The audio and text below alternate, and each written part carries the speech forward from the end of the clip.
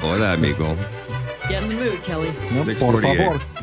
Kelly is heading down to Puerto Vallarta for a week of R&R. And by the way, we're all very happy for you that you're getting this time to thank you. Kick back and chill out because you're such a hard-working dude in so many different capacities. Everybody is here, but I appreciate that. If I get a single email from you, Kelly.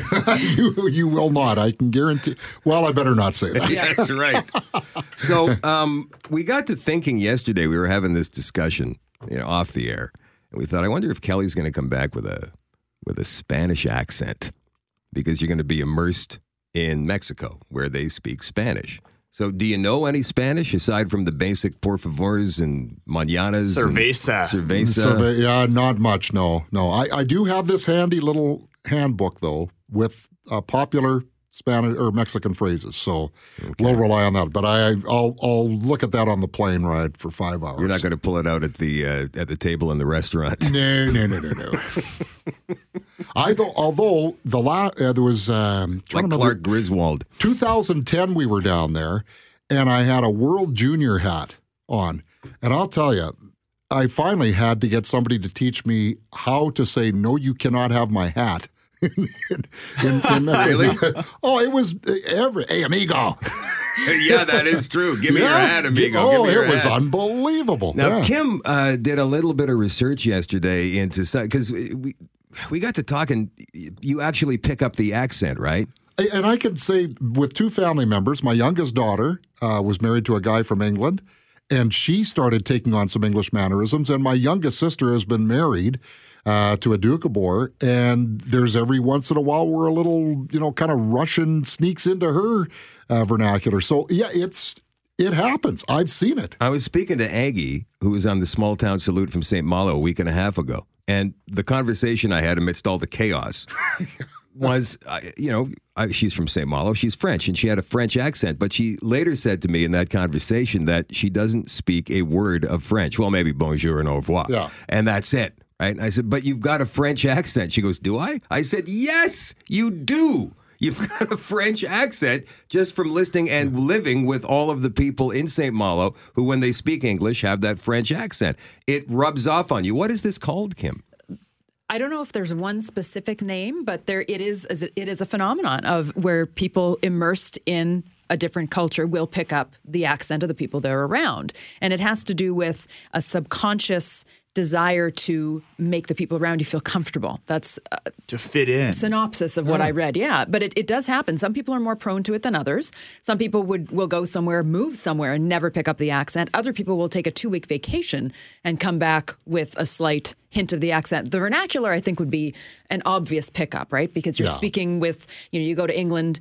Kim Lawson mentioned in the meeting she went overseas and said she was saying brilliant all the time. As soon as she came back, she stopped because we don't use that term very often, or not in the same way. Was it as soon as she came back, or did it take a while? As soon as she came back, she stopped saying it. But it's the accent, right? And I know a guy who moved to Ireland, and he's never picked up even the slightest hint of the accent. Again, I know other people who go on a trip, and they have the accent. They're already doing it. And it's an unconscious mimic. In Britain, they'll say lift instead of elevator, right? So all of those other things that go along. Yeah, the loo. Flat instead of apartment. Yeah. Exactly. Ever experienced anything like that, Keith? Not really, unless you count like Fargo going down to North Dakota for a few days. But I've never been anywhere, Shadow. In the checkout lines. I mean, I've been lots of places, but I've never experienced the picking up of the accent. You see it in sports too, though, Kelly. And Shadow, like Ray Bourque is French, but he might as well have been born in Boston now with the way that his accent's gone. Mario Lemieux, too. You'd almost forget that he's French grew up in Quebec, but he's lived in Pittsburgh, and his accent is completely disappeared now. And when he first started playing in Pittsburgh, he knew barely any English. Yeah, it's incredible. Yeah, back then he was like a 100% francophone. Now you wonder if he can still speak a word of French when he goes home. So it's interesting. Those guys obviously were in those places for decades and decades living there.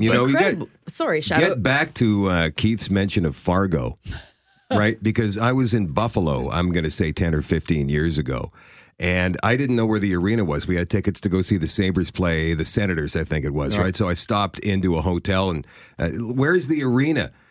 And this woman looks at me and goes, you sound like you're from Fargo.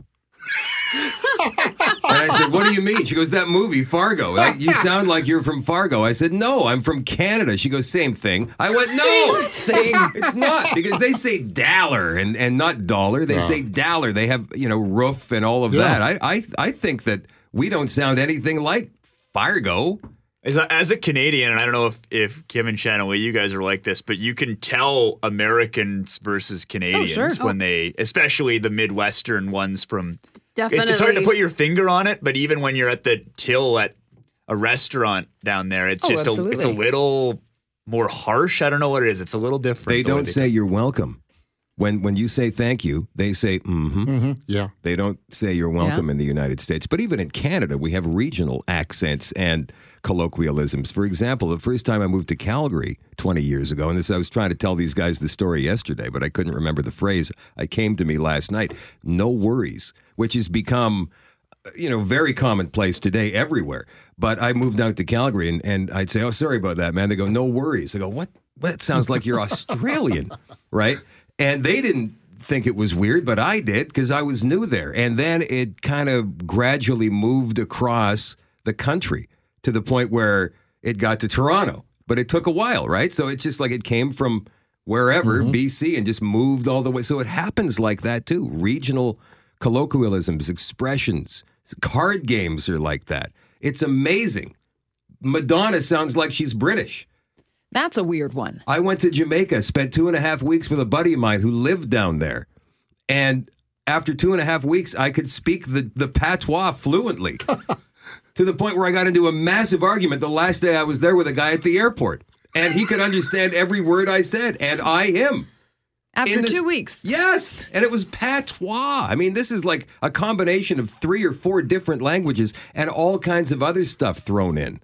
And backwards, they speak. It's weird because that language was developed by the slaves so that their masters would not be able to understand what they were saying, right? And yet I picked it up in 2.5 weeks. I came back. I had no reason to speak it anymore.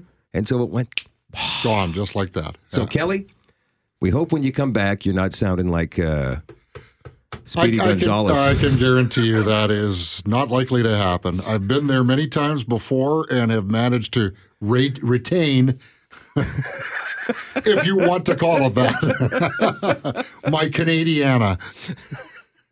He comes back, amigo. Good morning, buenos dias, amigos.